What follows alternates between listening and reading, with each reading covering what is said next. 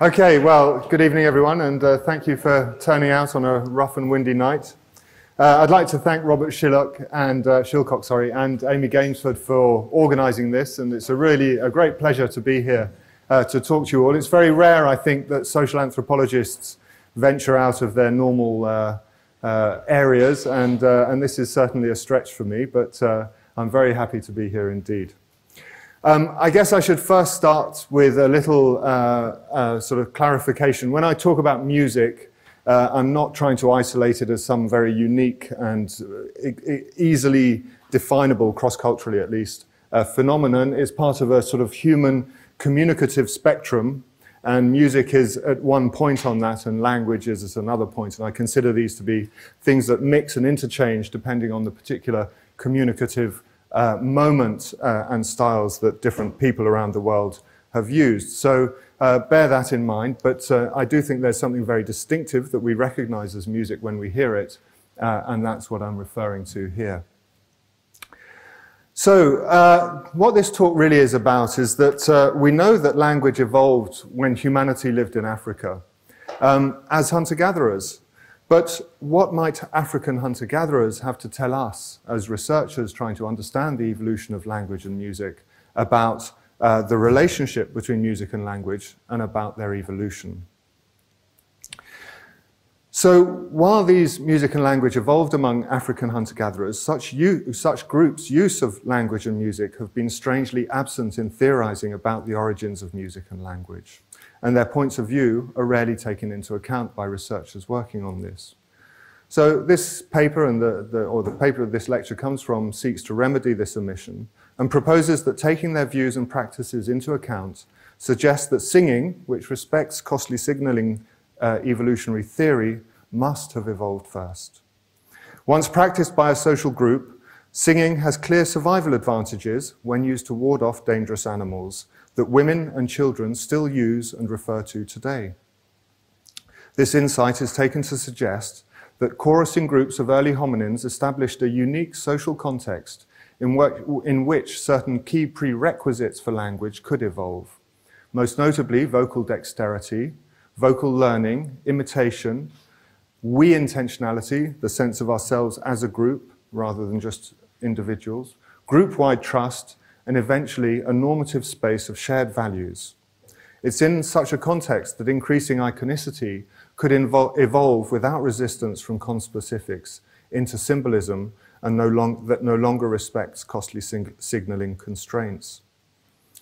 Contemporary African hunter-gatherers offer more insight into the conditions facing evolving humans than any other group for the following 4 reasons.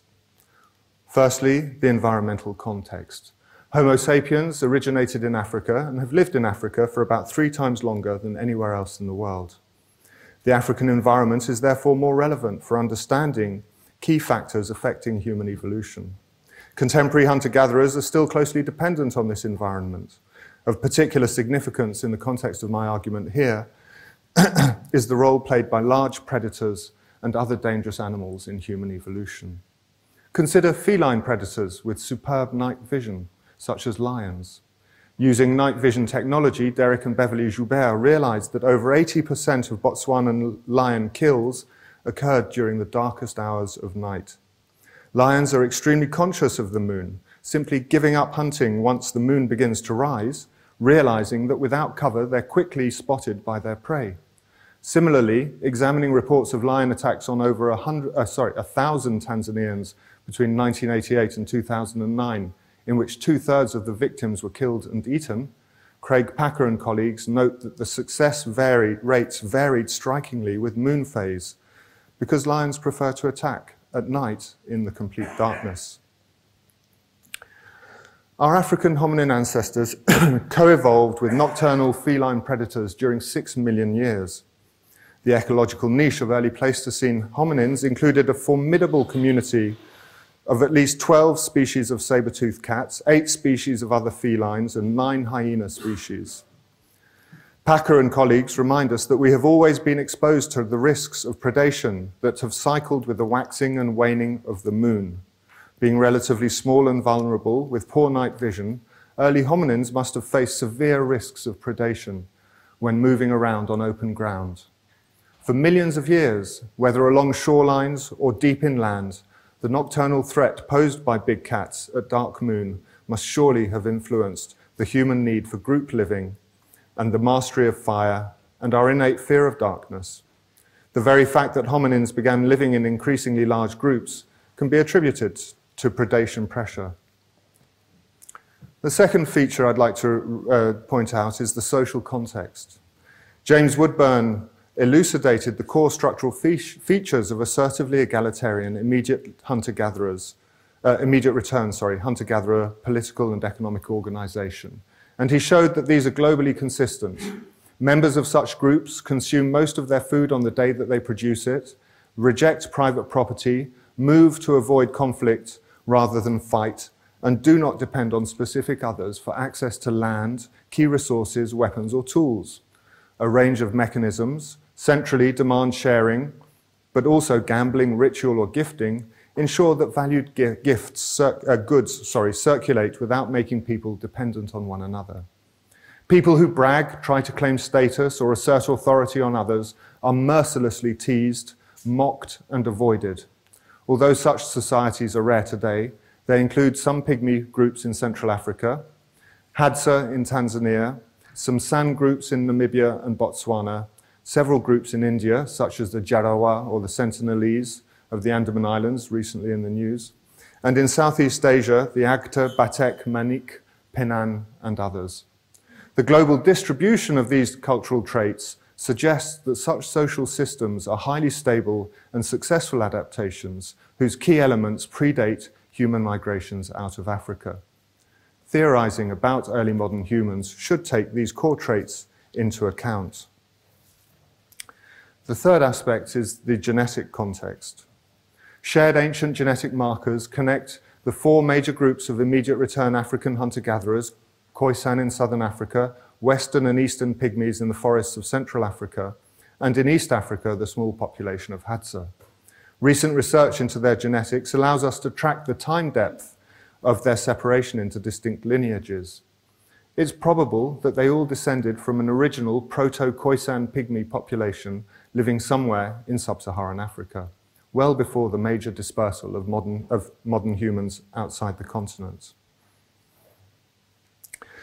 Based on the ethnography from the contemporary descendants of these African lineages, Camilla Power has elucidated the likely Middle Stone Age agricultural features relating to cosmology and patterns of gendered ritual common to Khoisan pygmies and Hadza. The logic of seeking safety in numbers at night predicts that our ancestors would form the largest assemblies precisely during the monthly period of greatest danger, around dark moon. Power finds that lunar cosmology appears to be an ancient common feature shared by African hunter-gatherers, with important ritual gatherings still occurring at no moon, and symbolic interaction between the spheres of production, hunting, and reproduction, menstruation and pregnancy, infused with lunar symbolism.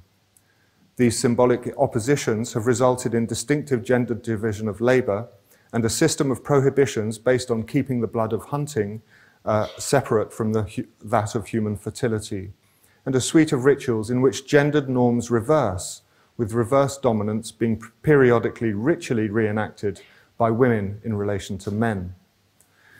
Given these continuities and our African origins, I'll focus particularly on the Bayaka pygmies with whom I've been conducting ethnographic research since 1994.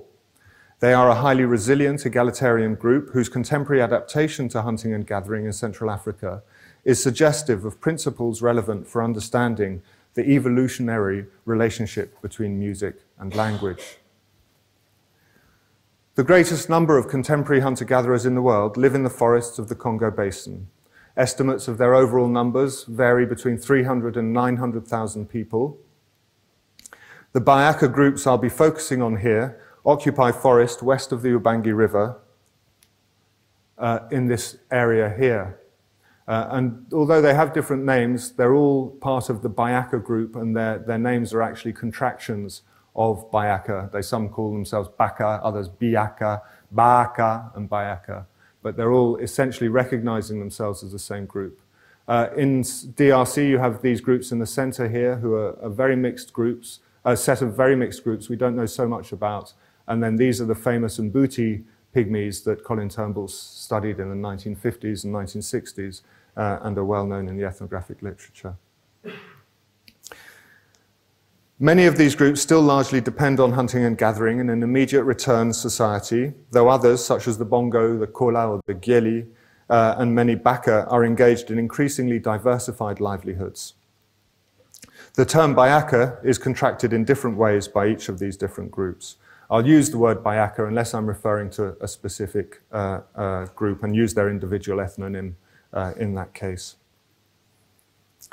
So despite the great diversity of situations that many pygmy groups find themselves in today, they share remarkable similarities. Most notable here, ethnomusicologists working among pygmy groups across the Congo Basin remark on similarities in their unusual, highly integrated choral yodeled, so alternating between chest and head voice, and polyphonic, where multiple melodies will overlap in order to create a song, singing style.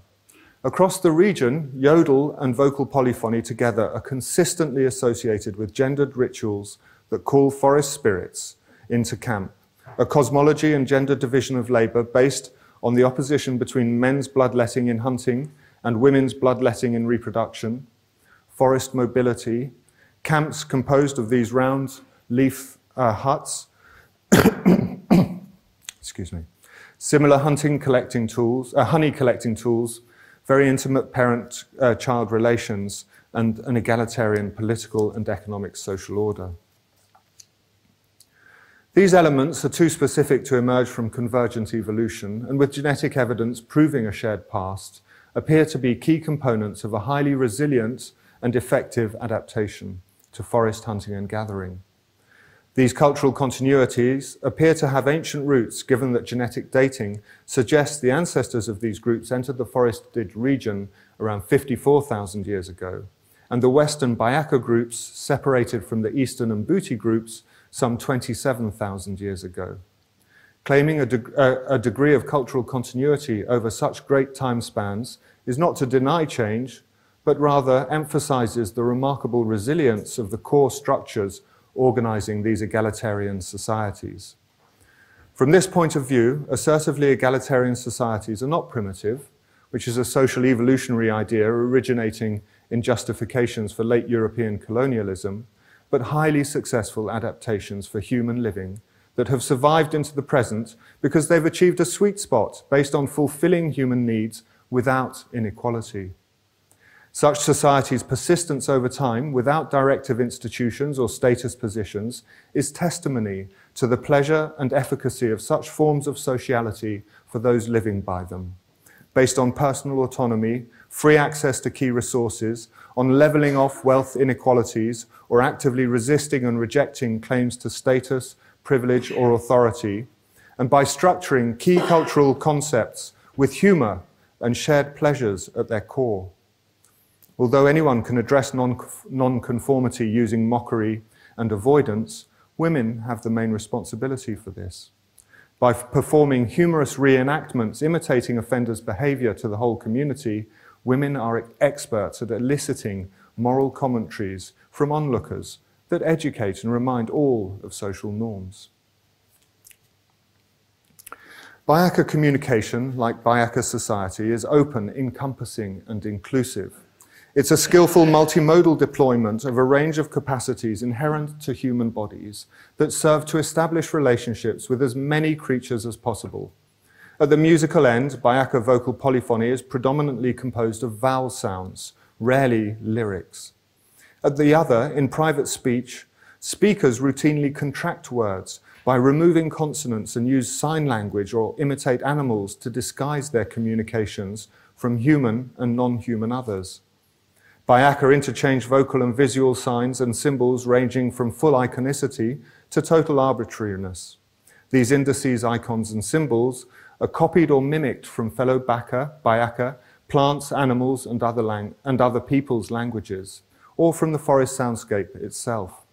And they're recombined according to what they think will most effectively achieve their goals. So just so that you can get a sense of how people mix these different modes in their communication, I'll quickly show you Mongemba, my friend, explaining something and see if you can work it out. Soki, Mongwela Mongwa Njoku, Okubala Njoku, Ningbertuma, Osaba Biabela Njoku, Mongola Njoku, Skokumala Njoku, Ongwam Bembo, Nakamangwai, Noko Soko, Kabuli, Otamungu, Jam Bumbu, and Goy.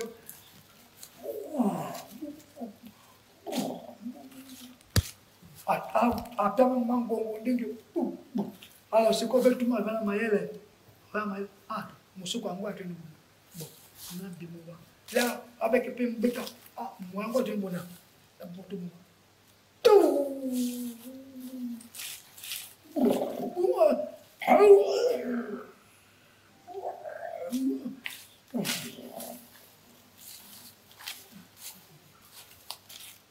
Oh, you go.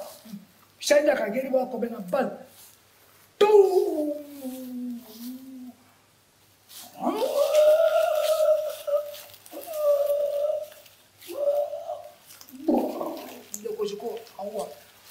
Kuna Congo.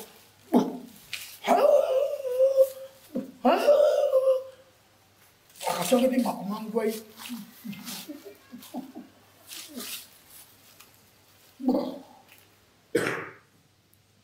We can talk about that later if you want. Bayaka sign and whistle to communicate secretly in the presence of game. They mimic animal vocalizations to call prey to them. They mark plants and inform others coming behind. Mimic environmental sounds when recounting events. Freely borrow words from other, sorry, I meant to point to Mongimba, from other people's languages. Sing to accompany daily activities or beat drums. Sing and dance in dense polyphonic rich singing rituals that engage the forest by mimicking its own sound back to it. To establish a dialogue between the camp and their environment. Telling sung fables, called Gano, combines all these communicative forms to produce immersive reenactments of mythical times. And I'm going to play you a short example clip from one called Sumbu Awe, which means chimpanzee will die. Chimpanzees insisting on wanting to get initiated into one of the male cults, and it's going to be a disaster for him. And the women are singing the songs, and chimpanzees coming along and insisting on getting initiated. And you'll hear chimpanzee, you'll hear the women, you'll hear the storyteller, occasionally throwing in a few words to guide the narrative. But it really, these Gano make the whole community become the myth, in fact. And it really is an immersive experience where you are your mythical ancestors.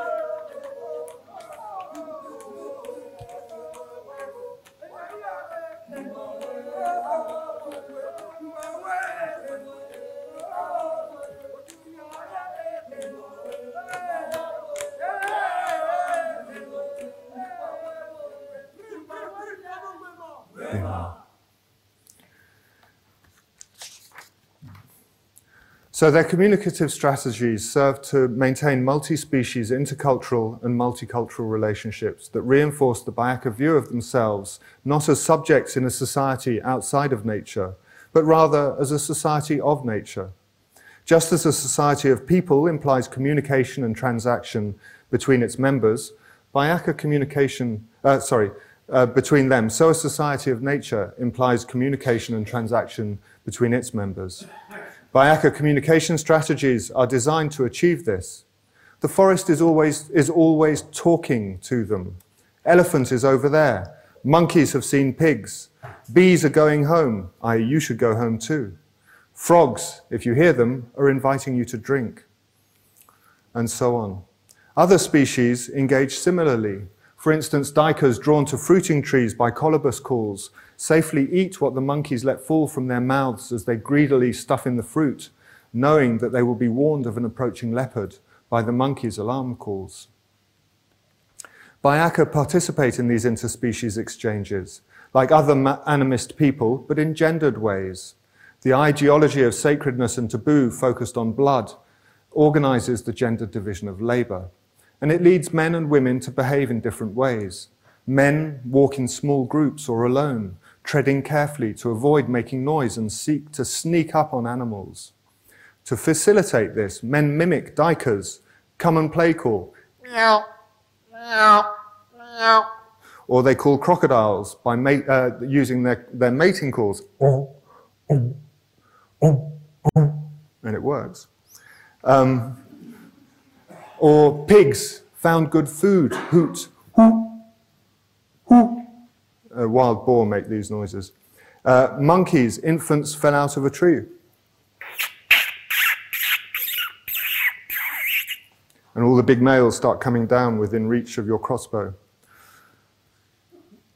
When spear hunting large game, men use sign languages and bird calls to signal to one another while preparing the ambush. In contrast, women fear attack by dangerous animals when they walk in the forest because they smell of human fertility, exemplified by menstruation. As a result, women prefer to walk in large, boisterous groups with noisy children in tow while yodeling loudly like this.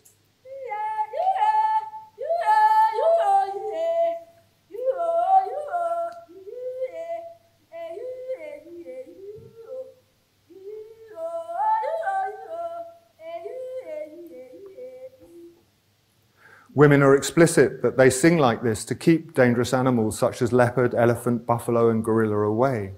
When predators such as leopards are trailing the camp or dangerous animals nearby, women will insist on singing through the night. The ever-present forest soundscape is composed of multiple overlapping animal, bird, and insect calls. Every creature makes its distinctive contribution, and some coordinate with each other, such as cicadas do before the rain, whereas others overlap or intertwine at their own pace and rhythm. When creatures contribute, they do so with their whole bodies, with all their vitality and their might. Byakuya say that the forest likes this, and if the forest is to keep their camp open to food, it must hear good sounds coming from people too. Song, storytelling, laughter, happy conversations, and the calls of children playing. Just as the Byakuya listen to the forest to know about it, they say the forest is listening to them to know about them. When people want to charm the forest, they turn their part of the conversation into a lively song, a song which involves their whole bodies and mimics the forest back to itself. Using percussion, polyphonic singing, and dancing, the Byakuya's ancestors have established particular ways of doing this they call spirit play. Each has its characteristic repertoire of melodies, songs, and percussive polyrhythms that summon particular forest spirits.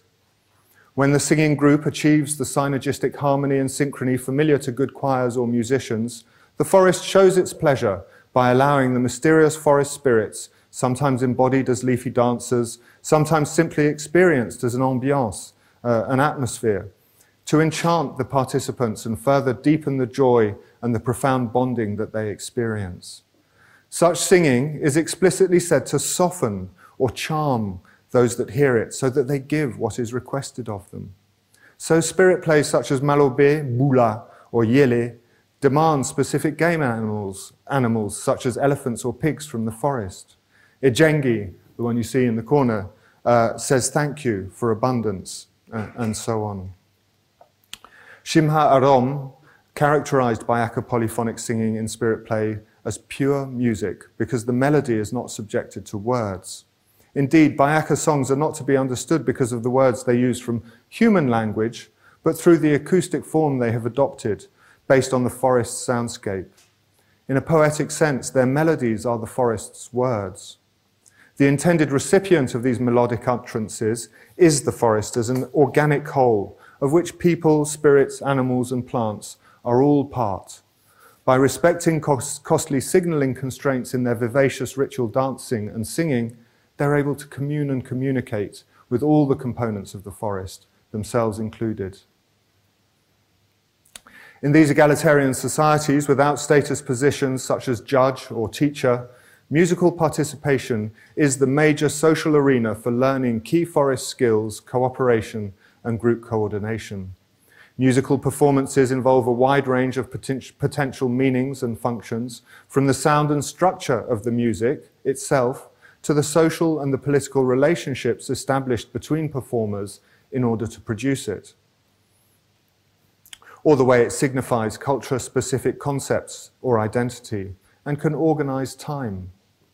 Following Richard Widdis, in other work, I analyzed this style of singing as a foundational cultural schema. Through the performance of spirit plays, non-linguistic cultural models that cross-cut cultural realms such as economics, politics, history, and cosmology are re-experienced, practiced in a safe environment, and learnt by each generation. During spirit play performances, the whole camp assembles in gendered groups in the central space, sitting tightly, touching and resting limbs on each other. As their bodies intertwine, so too do their voices, singing different melodic lines. It's easy to lose oneself in this physical and acoustic mass and experience profound communitas. Singers seek to coordinate excellently just because it is beautiful. And the more beautiful it becomes, the more easily they enter their collective joy. They call it isengo. To achieve this, Byakuya explicitly worked to achieve a certain quality of relationships between participants. No arguing, no shouting or chatting, and all should share what they have by contributing as best they can. In conjunction with a musical education, there is a social and a political one. There's no hierarchy during musical performances. Although one may begin a song, anyone else can stop it and start a new one. Everyone is free to join whichever part of the polyphony they wish. To contribute appropriately, one must not drown out one's neighbors or sing the same melody as they do. Listening is as important as singing. If too many sing in unison, participants instinctively diverge by choosing alternative melodic lines to maintain the polyphony. Regularly singing like this instills certain ways of coordinating and structuring groups and group activities that are applied outside spirit play performances. For instance, the instinctive way that singers avoid unison has economic implications. In an egalitarian society, daily hunting and gathering activities are intuitively coordinated without anyone to order other people's activities. Being musically primed to do something different but complementary to others improves the chances that the camp will find food. Similarly, knowing a sufficient range of melodic modules and when to insert them into the song structure resembles structurally the way that environmental knowledge is employed to identify and efficiently extract resources from the forest. Musical participation in spirit plays is the main avenue through which Byakuya learn these unspoken grammars of daily interaction. In such ways, learning to sing polyphonically and participating appropriately during performances inculcate particular cultural dispositions and patterns of behavior central to reproducing Byakuya hunter-gatherer culture and society. Confirming this, when Byakuya seek to know the extent to which other groups are pygmies like themselves, they begin by discussing their ritual performances rather than their language, judging their accomplishments at singing and dancing, at telling sung fables or public speaking, rather than on grammatical form or vocabulary. It's not what repertoire people are singing, but the polyphonic yodeling style that they use, not which steps they dance or which spirits they call, but the ritual structures they follow when doing so. Not the language they speak, but how it is spoken. The perception of what it means to be Byakuya is based on an aesthetic quality, in which structure or style matter more than content. Here, language in a formal sense is manifestly not synonymous with culture.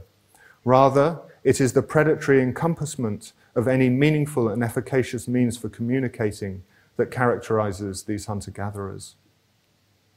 Many Byakuya groups have adopted grammatical structures and extensive vocabulary from even a new language in the Baka case from non-Byakuya villager neighbors without losing their distinctive cultural identity.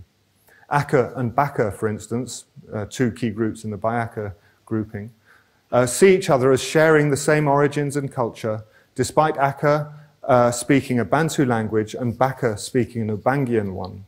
They contrast their Bayaka lifestyles and values with those of their hierarchical villager neighbors, even when they speak the same language as those villagers. From their perspective, their distinctive socio-cultural aesthetic includes particular speech and singing and performance styles, a rejection of authority and inequality, a valuation of sharing and autonomy, expertise in big game hunting, a taste for forest foods above all other, and a love for the cool, shady forest over hot open spaces of rivers and clearings. But just hearing their musical style is sufficient for them to identify other pygmies. When I played Mbuti music recorded in 1958 by Colin Turnbull to Bayaka in Congo in 2010, about 1,500 kilometers away, they immediately recognized them as Bayaka, despite genetic studies demonstrating that they've been separated for over 25,000 years. This implies that this musical style is of considerable antiquity, and therefore that the cultural dispositions it primes participants towards are probably refractions of a much more ancient egalitarian culture. As Whiten and Erdel argue, the role of egalitarianism is tightly bound to the evolutionary origins of the human socio-cognitive niche and deep social mind, whose principal components include forms of cooperation, egalitarianism, theory of mind, language and cultural transmission, and based on this hunter-gatherer perspective, I'd say on musical ritual too. Camilla Power has identified further shared features of ritual performance among the remaining egalitarian African hunter-gatherers. One of the most significant shared areas of ritual performance are highly gendered rituals of reverse dominance, in which women temporarily take over the camp. Across all these groups, it is women, not men, that take the lead and dominate the singing during community rituals.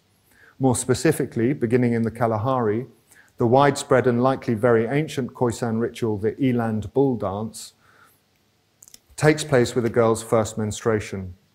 Conceived of as an Eland bull, she is secluded while other women dance around her, playfully mimicking the behavior of an Eland cow soliciting sex with her supernatural bull. The Tanzania Hadza girls' initiation ritual, Maitoko, involves similar sexual reversal and defiance, while Bleeding initiates reenact a myth about an ancestral matriarch who dons a zebra's penis. Much like the eland bull, this male animal enjoys intercourse with its numerous wives. Dressed as hunters, the Maitoko initiates, armed with long sticks, go into camp to chase young men. In the Congo Basin, both Eastern and Western pygmies have prominent rituals of reverse dominance that play an important role in maintaining gender egalitarianism. The Elima girls' initiation among the Eastern Mbuti involves girls becoming hunters and chasing young men with sticks in a very similar way to the Hadza. Among the Western Bayaka, women-led reverse dominance rituals are a regular part of life. Known as Ngoku, during these lively ritual performances, all the women present join together, mixing beautiful song and dance with raunchy, mocking imitations of male misbehavior in sexual interactions. Conceptualized as women's communal spirit, Ngoku acts out the mythic theme of a primordial time when women lived without men.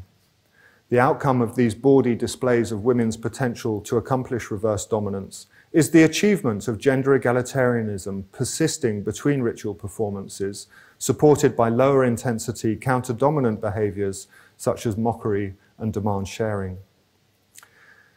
Contrary to popular academic stereotypes of egalitarian hunter-gatherer bands that conceive of male hunters often serving as the collective alpha, the ethnography of egalitarian African hunter-gatherers suggests that the reverse is true, that it is women that play the collective alpha role.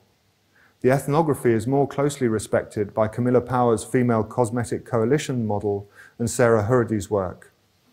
Since it is females who bear the significant burdens of rearing highly dependent, increasingly juvenile infants, it's not surprising that still today among these egalitarian groups, women's coalitions are central to ensuring egalitarianism persists, so that males continue to provision their wives and offspring rather than rove around seeking other fertile females to impregnate as most other primate males do. By singing and dancing together as one, women speak as one. If one spoke for them as a leader, men might attack her. Or if all spoke at once, it would be difficult to understand.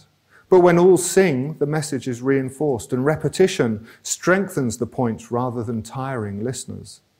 The centrality of these reverse dominance rituals among all the remaining groups of African hunter-gatherers suggests that they're of considerable antiquity and have their likely origins in the coalitionary solidarity created when women sing together all night long. This provides a more ethnographically plausible account of the origins of we intentionality than primitive warfare models. Egalitarian hunter-gatherers avoid or flee conflict rather than engage. They're not aggressively territorial, and without leaders with authority, they have great difficulty in organizing resistance to outside aggression. The notion that warfare or territorial conflict drove the evolution of we intentionality is simply ethnocentric. In our recent article, Wild Voices, Chris Knight and I argue that coalitionary displays of resistance aimed at large predators are sufficient to build the sense of us as opposed to them. A display of resistance against some external threat, while sounding aggressive to outsiders, may be heard as comforting and supportive by members of the signaler's own group. Singing, as Camilla Power argues, is what Dunbar's vocal grooming had to be if it was to produce the opiate stimulation associated with the pleasure of physical grooming. The production of oxytocin in those singing together establishes trust between participants within the coalition. Once the coalition is realized, boundaries can shift. The singing women can redraw it between themselves and the men, or between themselves and a troublemaker. And Bayaka women still do this today. So you get a sense of what a display of reverse dominance looks like. I just want you to watch a brief few snippets from something that normally lasts for several days.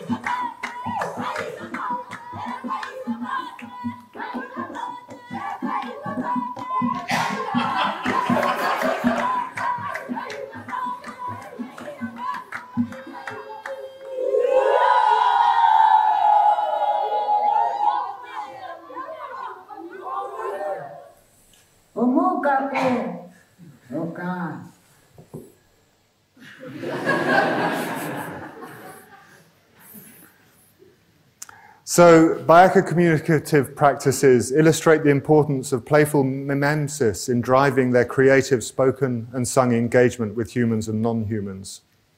What begins as an index of an animal's state, like the found good food hoot of a pig, Once imitated by a person in order to kill the pig, becomes an iconic phonation, though still heard by the animal as an index. But when returning with his pig on his back and dropping the carcass in the camp, the hunter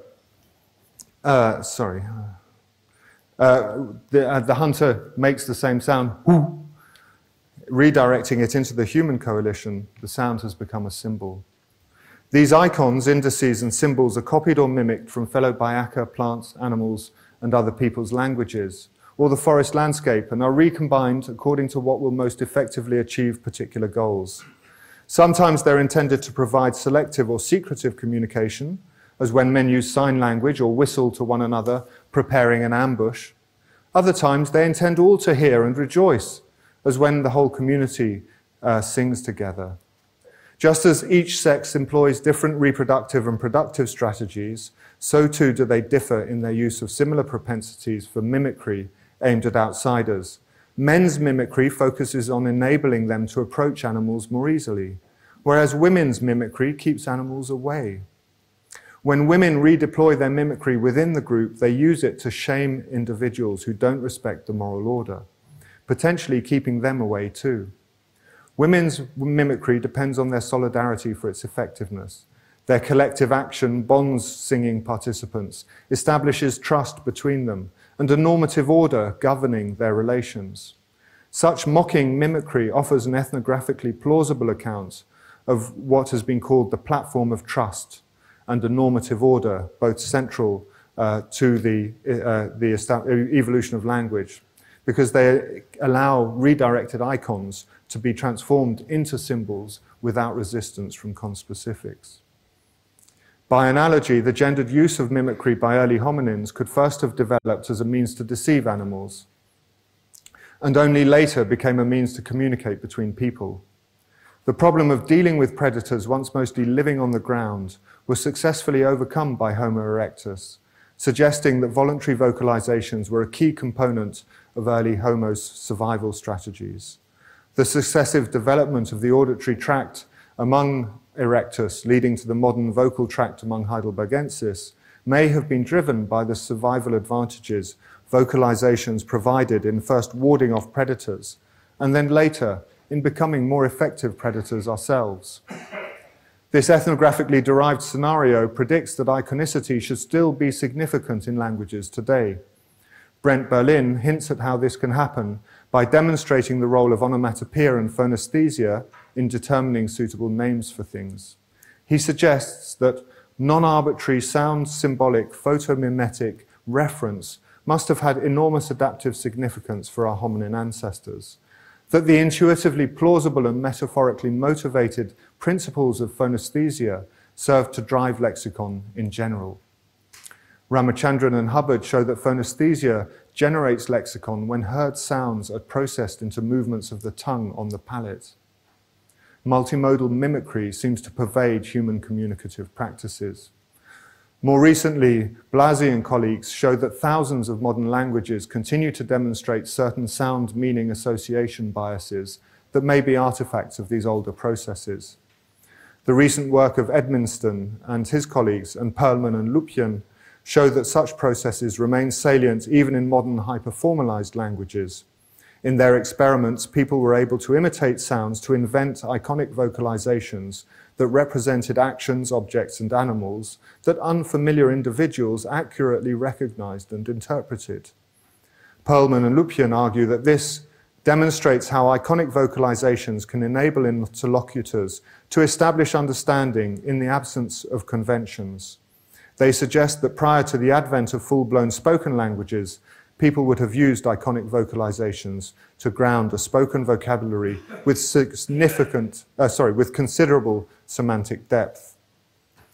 The hunter-gatherer ethnography, in conjunction with this growing work on the role of iconicity in generating lexicon, suggests that early language-like behaviors were likely to be both vocal and gestural. So the work I'm presenting here is put into the context of language evolution in this paper. Of relevance here, we want to point out that the great ape patrilocal pattern of dispersal at sexual maturity, what's called male philopatry, had to be reversed for evolving Homo mothers to get the parenting support they needed for human brains to exceed the grey ceiling of 600 to 700 centiliters. By moving away from her natal group on reaching maturity, grape ape females are without female relatives who can be trusted to look after their offspring. Without such support, hominin mothers 1.5 million years ago, like great apes today, would risk excessively high levels of stress and infant mortality, making further encephalization very unlikely.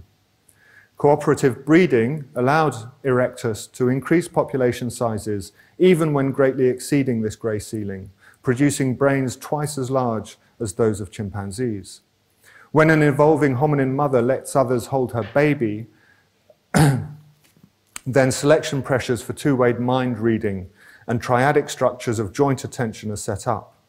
In the initial stages, as suggested by Hawkes and colleagues' grandmother hypothesis, a mother's close kin were key to this development, driving the evolution of extended female reproductive lifespans. But for a mother to assist with her daughter's children, she must live close by. This is incompatible with popular patrilocal assumptions for hunter-gathering bands. Patrilocality is rare among egalitarian African hunter-gatherers. Rather, Khoisan and Central African pygmies exhibit a deep time bias to matrilocality, today exhibited by the ubiquitous practice of bride service, where male sexual access depends on success in provisioning his wife's family. Based on this, it's clear that these early female-dominated groups caring for numerous dependent infants bore the greatest risk of predation. As suggested by Bayako women's own reasons for singing, when our ancestors were vulnerable hominins living in the open with limited weaponry, increasing the range and diversity of their vocal calls would have been one way to keep nocturnal predators at bay. Fitch and Zuberholer showed that the distinctively human ability to produce pitch variations evolved after we split from our closest primate relatives. Large felines prowling in the dark may have been wary of approaching a noisy group of hominin females and infants if unexpected pitch variations made it difficult to estimate group size and the consequent risk of injury. Interestingly, coalitions of lionesses use synchronized roaring to warn rivals of their numerical strength and so ward off other prides they sense approaching their territory. Some human groups cohabitating with feline predators continue to apply this principle.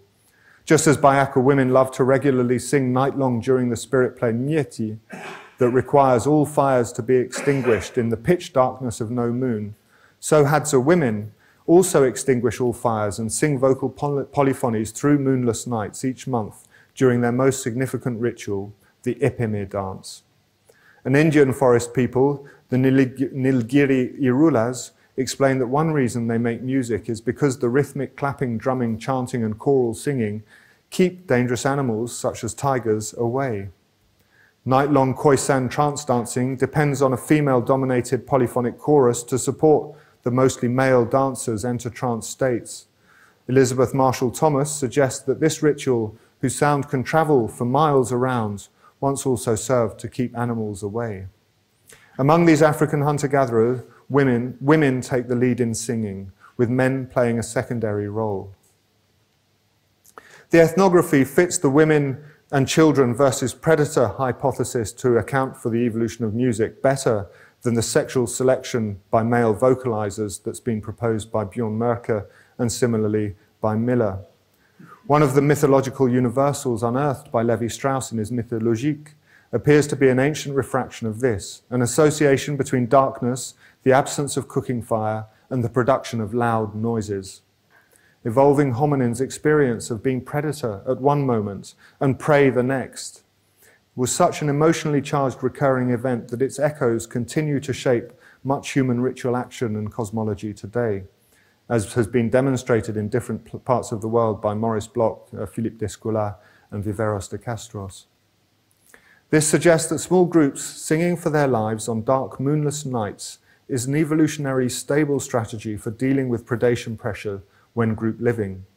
Perhaps such practices are part of what enabled Erectus to spread into new habitats and further enhance control of breathing and phonation. The articulatory capacities of their vocal system and their ability to listen. These developments are suggested by the presence of an ear canal of modern proportions, implying, in the words of Cross and Morley, that vocal sounds were increasingly significant for this species. However, it's by 700 to 500,000 years ago, with the appearance of the ancestor often identified as Homo heidelbergensis, that the full modern vocal tract and an auditory system sensitive to speech frequencies was fully evolved. Ian Cross and Ian Morley conclude that this co-adaptation suggests that vocal sounds were crucially significant for this species, more so than other environmental sounds. Based on this development, it is possible that Heidelbergensis had begun to mimic out of context, to use animal calls as hunting lures, and to facilitate coordinating big game hunting, and that defiantly singing females had developed emergent we-intentionality, joint commitment, and emerging strategies of sexual and political counter-dominance.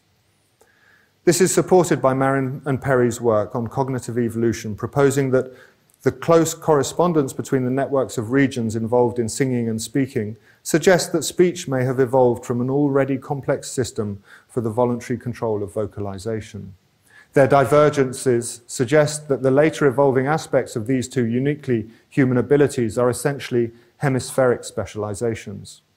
Furthermore, as Kirsch and Siebel conclude, it appears that the human brain, at least at an early age, does not treat language and music as strictly separate domains, but rather treats language as a special case of music.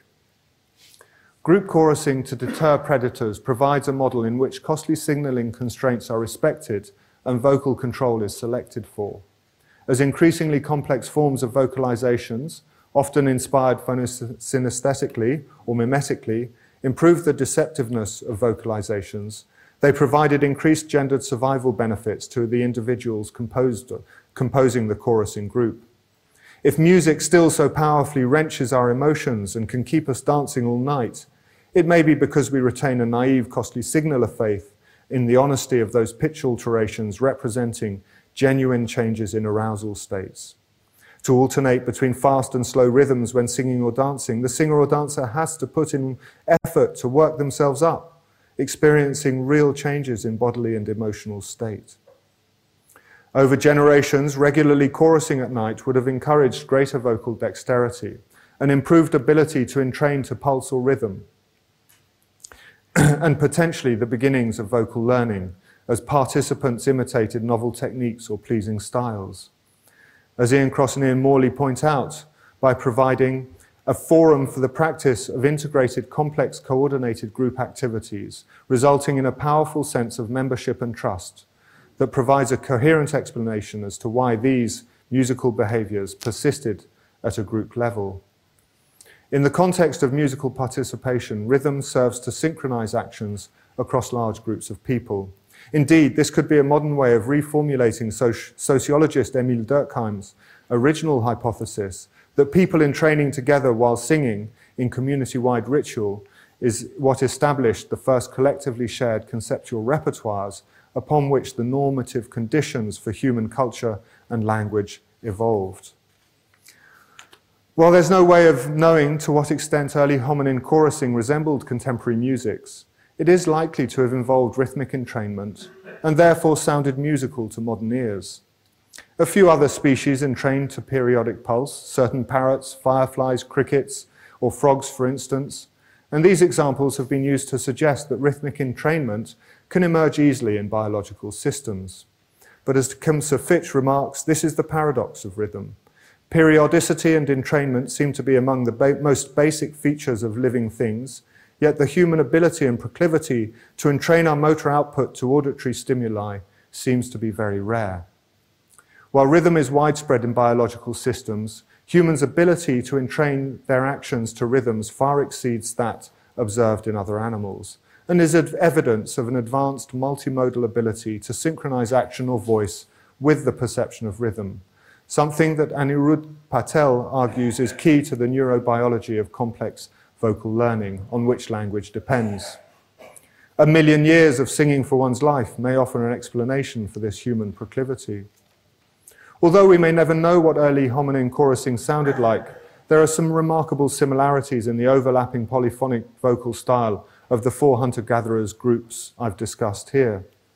Somewhat extending the Bayaka view, Victor Grauer, in his ambitious review of the diffusion of musical styles across the world, uses these similarities and genetic connections to suggest that what we now hear is a refraction of the musical style practiced by the ancient Proto-Khoisan Pygmy population from which these groups originally descended. Maybe vocal polyphony is the closest we can get to hearing the echoes of our forgotten ancestors.